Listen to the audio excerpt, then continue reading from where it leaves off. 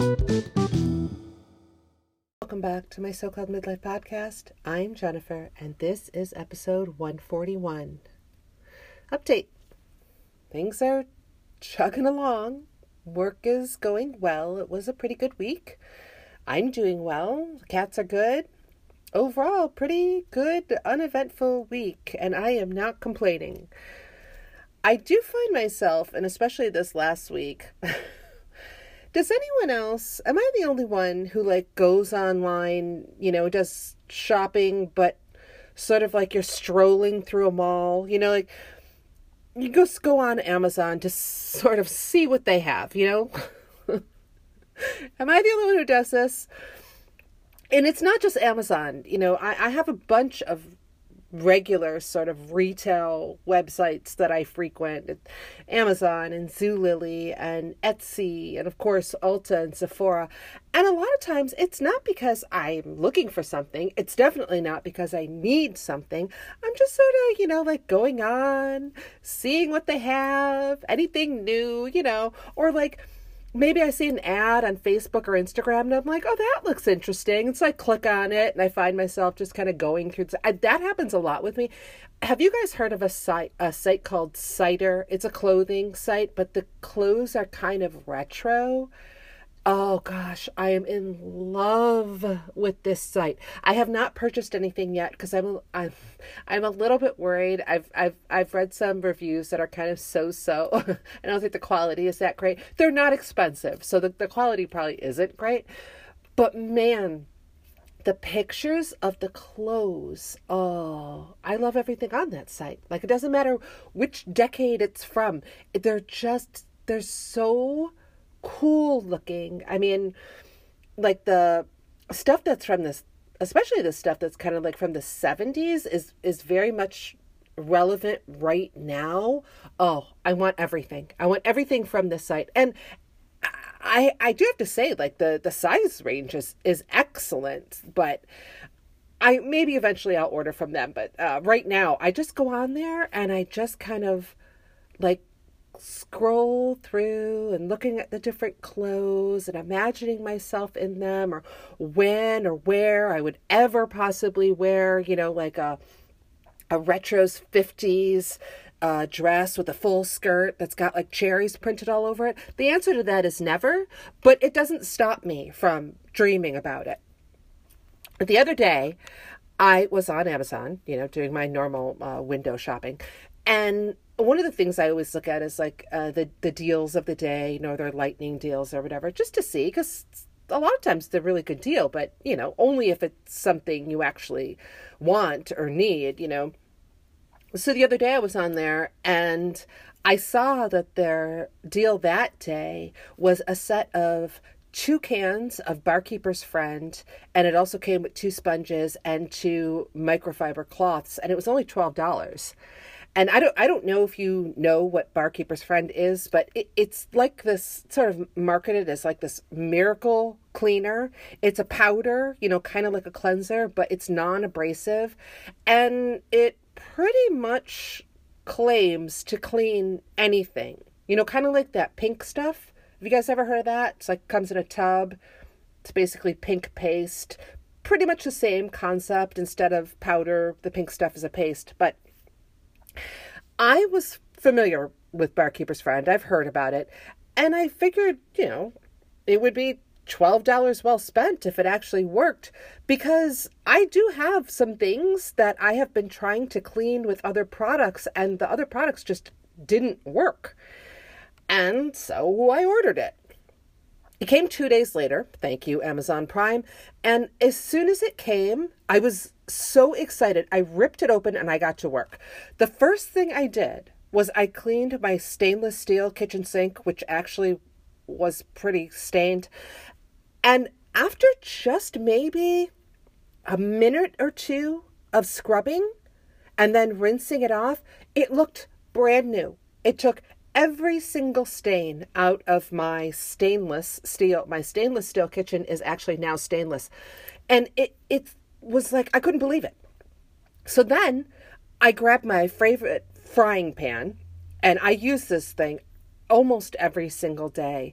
And I didn't have high hopes for it because I've had this pan for, oh gosh, probably 10 years, maybe more. And it has a lot of stains on the outside of it, you know, on the bottom, on the outside. And so, like I said, my hopes weren't that high. It took a couple of times. It did a pretty good job here too. It didn't get everything off. You know, it's not, you know, like showroom new, but it's much better than it was. And it was so satisfying. It reminded me of that time years ago when we were getting ready for a big holiday, and my ex's aunt wanted me to polish all the silver, you know, so that we could set the table with it.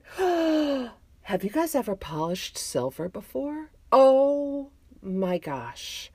It is such a satisfying process. It's just you, a cloth, the silverware, and some paste. It is therapeutic. It is peaceful. And then when you're done, I mean, it's not hard work at all. You're just sitting at the table. And when you're done and you wipe off that paste and everything looks brand new, oh, it's so nice. It's so nice. It's like the perfect curl of the ribbon with the scissors. You know what I mean? Just one swipe and you get that perfect curl. It's great. So after the frying pan, I went a little crazy. I started going all over my apartment, barkeeper's friend in one hand, sponge in the other, just looking for things to clean. I cleaned the stove. I cleaned every single bathroom sink, toilet, and tub. And the one tub I have, well, down here in Florida, we have hard water. So a lot of the time, you know, like your porcelain sink or your fiberglass tub will get hard water stains. And I haven't found anything yet that has worked on them until now.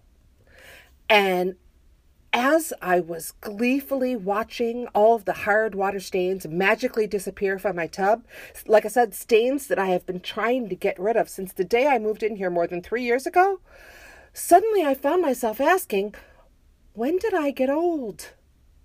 10 years ago, you know, polishing silver aside, 10 years ago, I don't think I would have been this thrilled with my gleaming tub. I feel like this is something that mostly happened after I turned 50. Remember how excited I was about my spin mop or that small vacuum I bought just to use on the stairs, which every time I use it, I feel like Monica Geller, you know, like when she says, now if only had a smaller one to clean this one. Maybe it's true. You know, they say when you get older, that the little things matter more. Or maybe that's just because we can't do the big things anymore. But I'll take the wins where I can get them. TV podcast recommendations. Again, no new podcasts this week. At least not ones that I would recommend. I did listen to one new one, but it's not good. I didn't even make it through one episode. So the search continues. Instead, I've been watching the new season 3 of Only Murders in the Building on Hulu. So far, so good. You guys know I already love this show. A few big stars have joined this season, along with Andrea Martin, who plays Charles's new living girlfriend. Paul Rudd is this season's victim, and Meryl Streep is the surprise breakout star of Oliver's new musical. I think I'm like 4 episodes in so far. Like I said, y'all know I love this show. I love every cast member, but especially Mabel, who's played by Selena Gomez. But I have to say, so far, the best part of season 3 is the way it has been able to renew my love and faith in Meryl Streep, because her last few movies, not good. I also spent a really fun, almost 2.5 hours watching the new Flash movie on Max. I almost didn't watch it because I'm not that up on the DC Comics movies. I haven't watched like every single one of them like I have with the Marvel movies. But I figured I watched the TV show The Flash, so I had enough of a frame of reference. I'm so glad I watched this movie. It is so good. It is fun and funny. There was even this one moment where I gasped with emotion. I don't want to say too much because I didn't do any research on this movie, so I'm not sure like what is already well known and what would be considered a spoiler. But when it ended, all I wanted to know was, is there going to be a sequel? And from what I can tell, it looks like it's kind of up in the air, mostly because of Ezra Miller. And I know the allegations against him are serious, but he was really good in this movie. But if Warner Brothers doesn't feel comfortable casting him again, it wouldn't be the first time a superhero has been recast between movies. I mean, how many Batmans has there been? I can think of 5 just off the top of my head, and that's not even including anything like TV or radio versions. I just hope that Warner Brothers is able to figure this out and Miller is able to get some help, because he obviously needs it, not only for himself, but also, for me, because I really want a sequel. All right, now that you're all caught up on my week, let's get into this week's topic. We're back. So, part of my trip a few weeks ago when I went back home to Buffalo included a trip to Lilydale, New York. In case you're not familiar with this little town, Lilydale, New York is located about an hour southwest of Buffalo, and Wiki says it's the home of mediumship and spiritual healing. It's very small. In fact, I call it a town, but Wiki actually calls it a hamlet, and reports its year-round population of under 300. And like I said, it's basically, the people who live there are all mediums, psychics, or spiritual healers. And it's beautiful there. I've been there several times. I always love going there. There is something magical about it. It's beautiful and it's peaceful, and the people there are really friendly. Well, with the exception of that one waitress at the diner whose customer service skills could definitely use a refresher. But otherwise, everyone smiles. You walk past them. It's like no one's a stranger. They greet you. They say good morning. They make you feel welcome. It's just a lovely little place. And I hadn't actually even thought about Lilydale in years, but a few weeks before my trip, I knew that there were people and things that I wanted to do while I was home, but I also knew that I was only going to be home for a few days. So sitting in my living room on the couch and literally with a pad and pen and, trying to sort of like schedule out my days so that I could fit in as much as possible.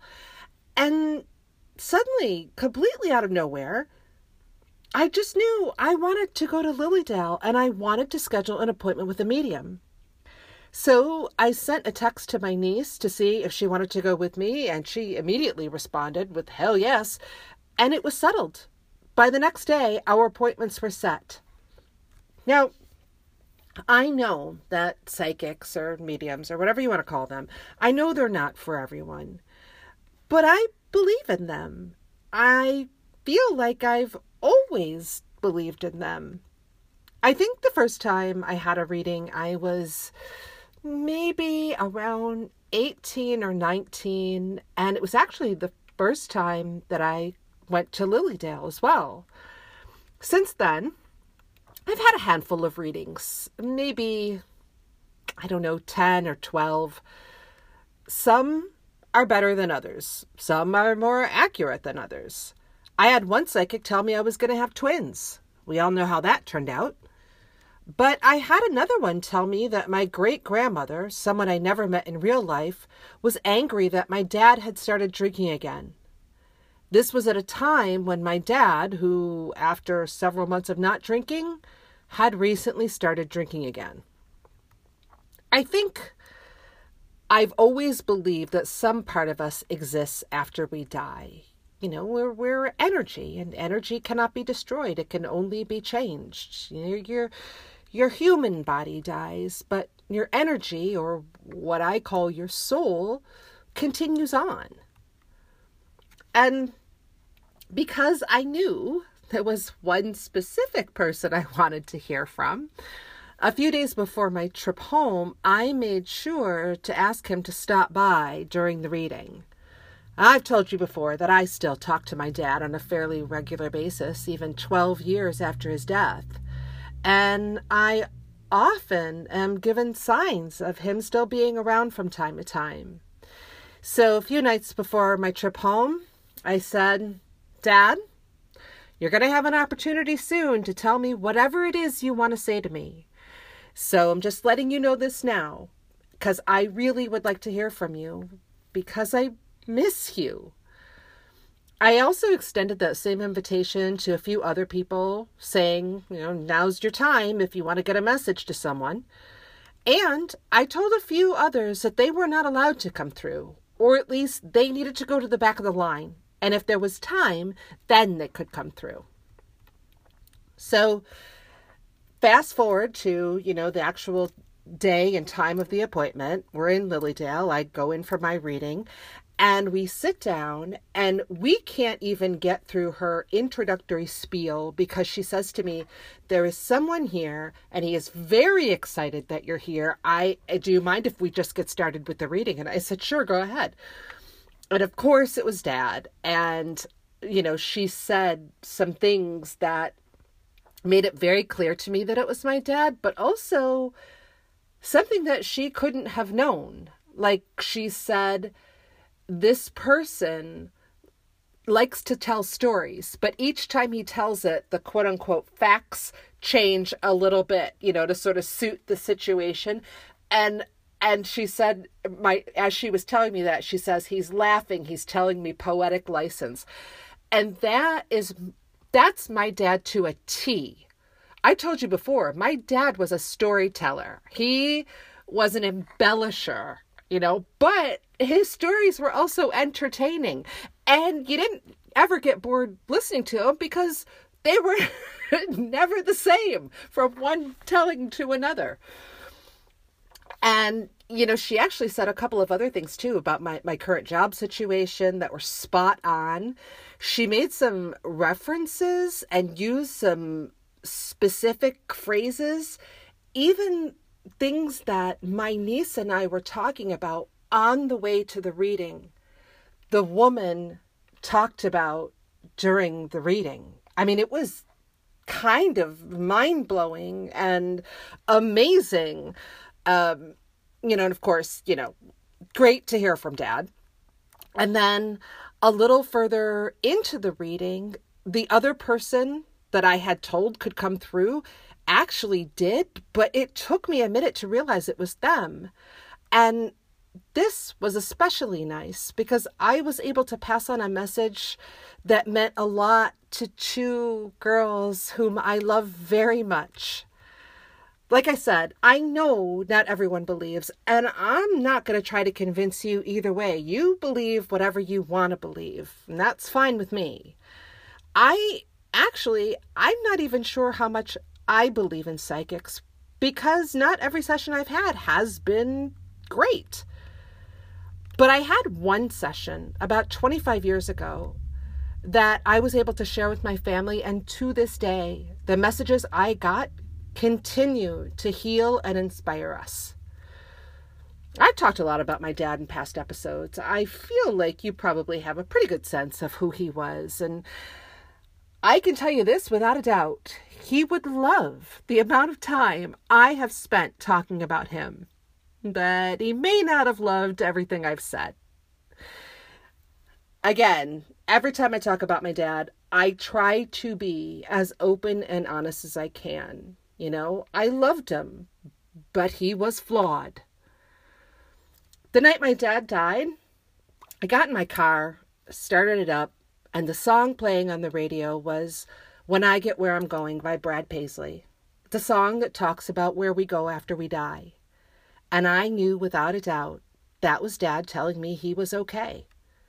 I knew this because years earlier, Dad and I, during one of our many talks, had actually talked about what we think happens after death. And we were talking about things, signs. And I remember telling him a story that I had heard about a father telling his daughter that when he gets to the other side, he will send her dimes. And because dimes had significance between the two of them. And I remember at that time telling my dad I wanted him to send me songs because, music meant a lot to my dad, as it does to many. And also because the strongest influence on my taste in music has always been my dad. There are so many songs that remind me of my dad, but they're all kind of obscure by today's standards. So when I hear them, it really does feel like Dad's just kind of stopping by to say hi. Music is an amazing thing. No matter what your taste is, there's always at least one other person who shares that passion with you. It connects us in a way that most things do not. You can disagree with someone on almost everything, and then you find out that they too love Duran Duran, and suddenly you're not that different from them. There are so many songs that remind me of the people I love. Sometimes it's for logical reasons, a memory associated with them in the song, and sometimes there's no logical reason other than something about that song reminds me of them. Engelbert Humperdinck will always remind me of my mom. Sugar Sugar by the Archies makes me think of Sister Number 1. Never Too Much by Luther Vandross is totally Sister Number 2. For reasons unknown even to myself, Sister Christian will always make me think of Sister Number 3. And Aisha will forever and always be the anthem of my BFF. I don't hear any of these songs on a regular basis, but when I do, I think of that person, the one that I love, and it makes me happy. Everyone has had a moment where a song connects them, connects with them on an emotional level. And it's not just the lyrics, but it's the music itself. Think of the importance music plays in all of the different areas of our lives. No movie or TV show would be the same without the musical score underneath. Would any thriller be as scary without the creepy accompaniment? If you feel a surge of emotion when you hear a song, even a song you've never heard before, you're not imagining it. It's science. An article I found on SciTech Daily said that scientists have mapped out 13 key emotions evoked by music. In a study conducted at UC Berkeley, scientists interviewed 2,500 participants in the US and China about their emotional responses to thousands of songs from different genres, including rock, folk, jazz, classical, and heavy metal. They found that, quote, the subjective experience of music across cultures can be mapped within at least 13 overarching feelings, which include amusement, joy, eroticism, beauty, relaxation, sadness, dreaminess, triumph, anxiety, scariness, annoyance, defiance, and the feeling of getting pumped up, end quote. The study's lead author, Alan Cohen, who is a doctoral student in neuroscience, summed up the results by saying, quote, imagine organizing a massively eclectic musical library by emotion and capturing the combination of feelings associated with each track. That's essentially what our study has done, end quote. Cohen and his fellow researchers created an interactive map where the user can click on different areas and listen to see if they also experience the same emotions when they hear it. The article said that possible practical applications can range from informing psychological and psychiatric therapies designed to evoke certain feelings, to helping musical streaming services like Spotify adjust their algorithms to satisfy their customers' audio cravings or set the mood.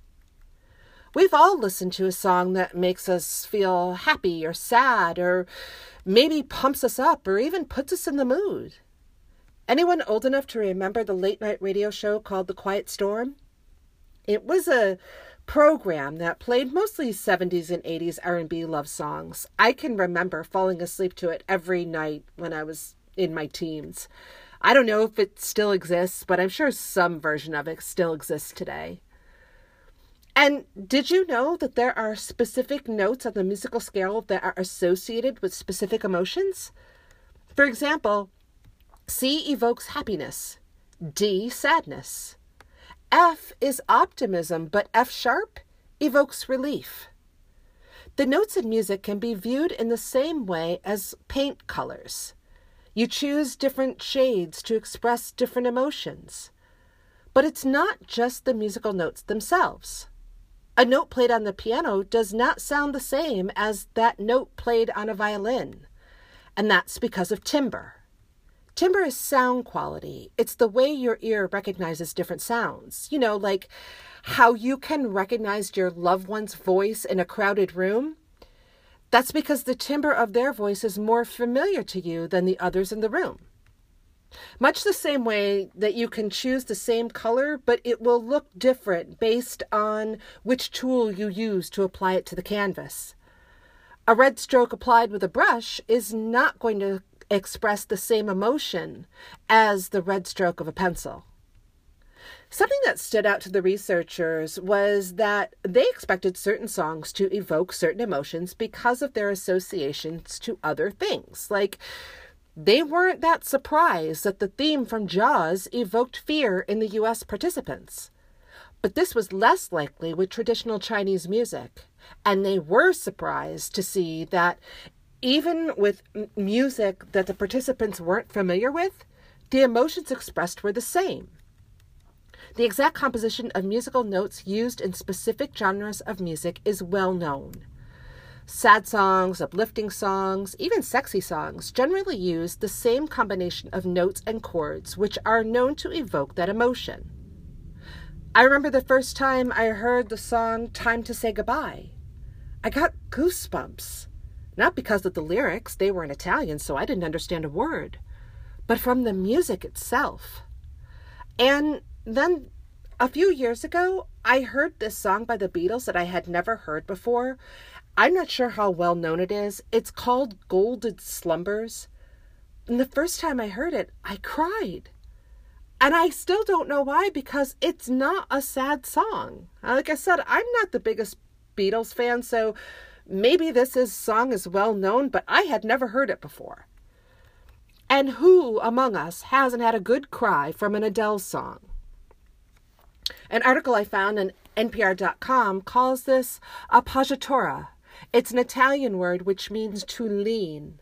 In musical terms, it's sometimes dissonant and resolves into the main note. A good example is Adele's Someone Like You, specifically when she sings the word you and the way the note dips down. According to the article, our brains are wired to pick up the music that we expect. You know, our brains are always trying to make order out of chaos. So when we're listening to music, our brain is constantly trying to guess what comes next. And generally, music is consonant rather than dissonant, so we expect a nice chord.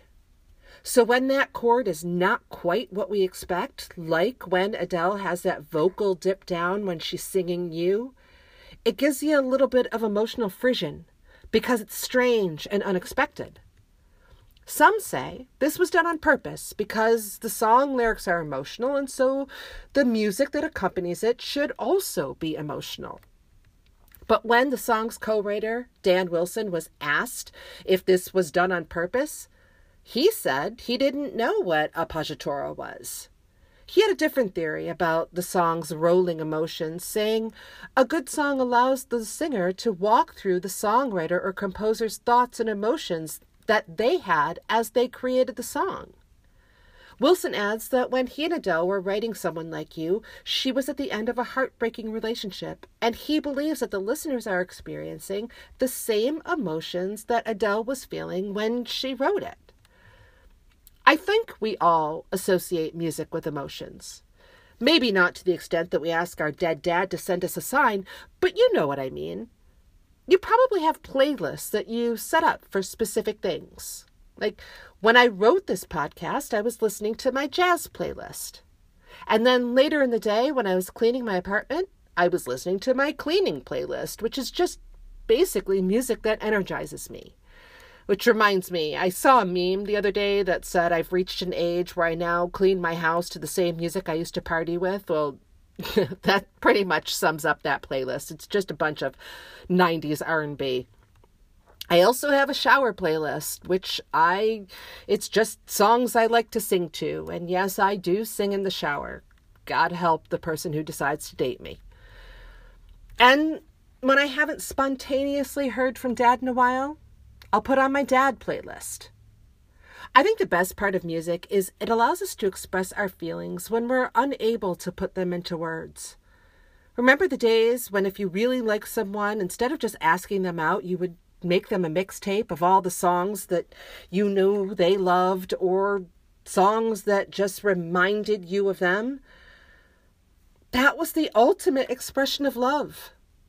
Do you know how thrilled I would be to get a mixtape today? Gone are the days where I'm impressed by jewelry. Make me a mixtape or, a Spotify playlist because I don't actually own a tape deck or CD player.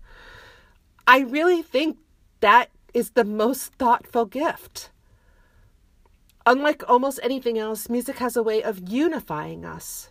Think of the anthems played at sporting events. You don't even have to know the words to be uplifted by them. And even though I did enjoy my visit to Lilydale, the truth is, I didn't need to go there in order to hear from my dad. All I needed to do was put on some music. So, make your playlists, sing along, dance, or cry.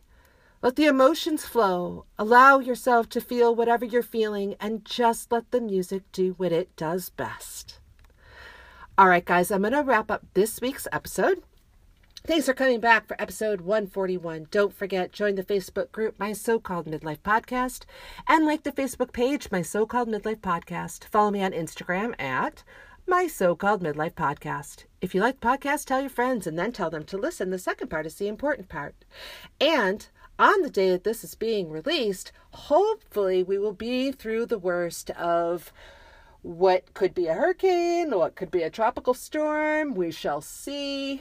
I am going to finish wrapping up recording this so I can go downstairs and take all of my patio furniture off just in case. All right, guys. Thanks for listening. Until next time, love you. Bye.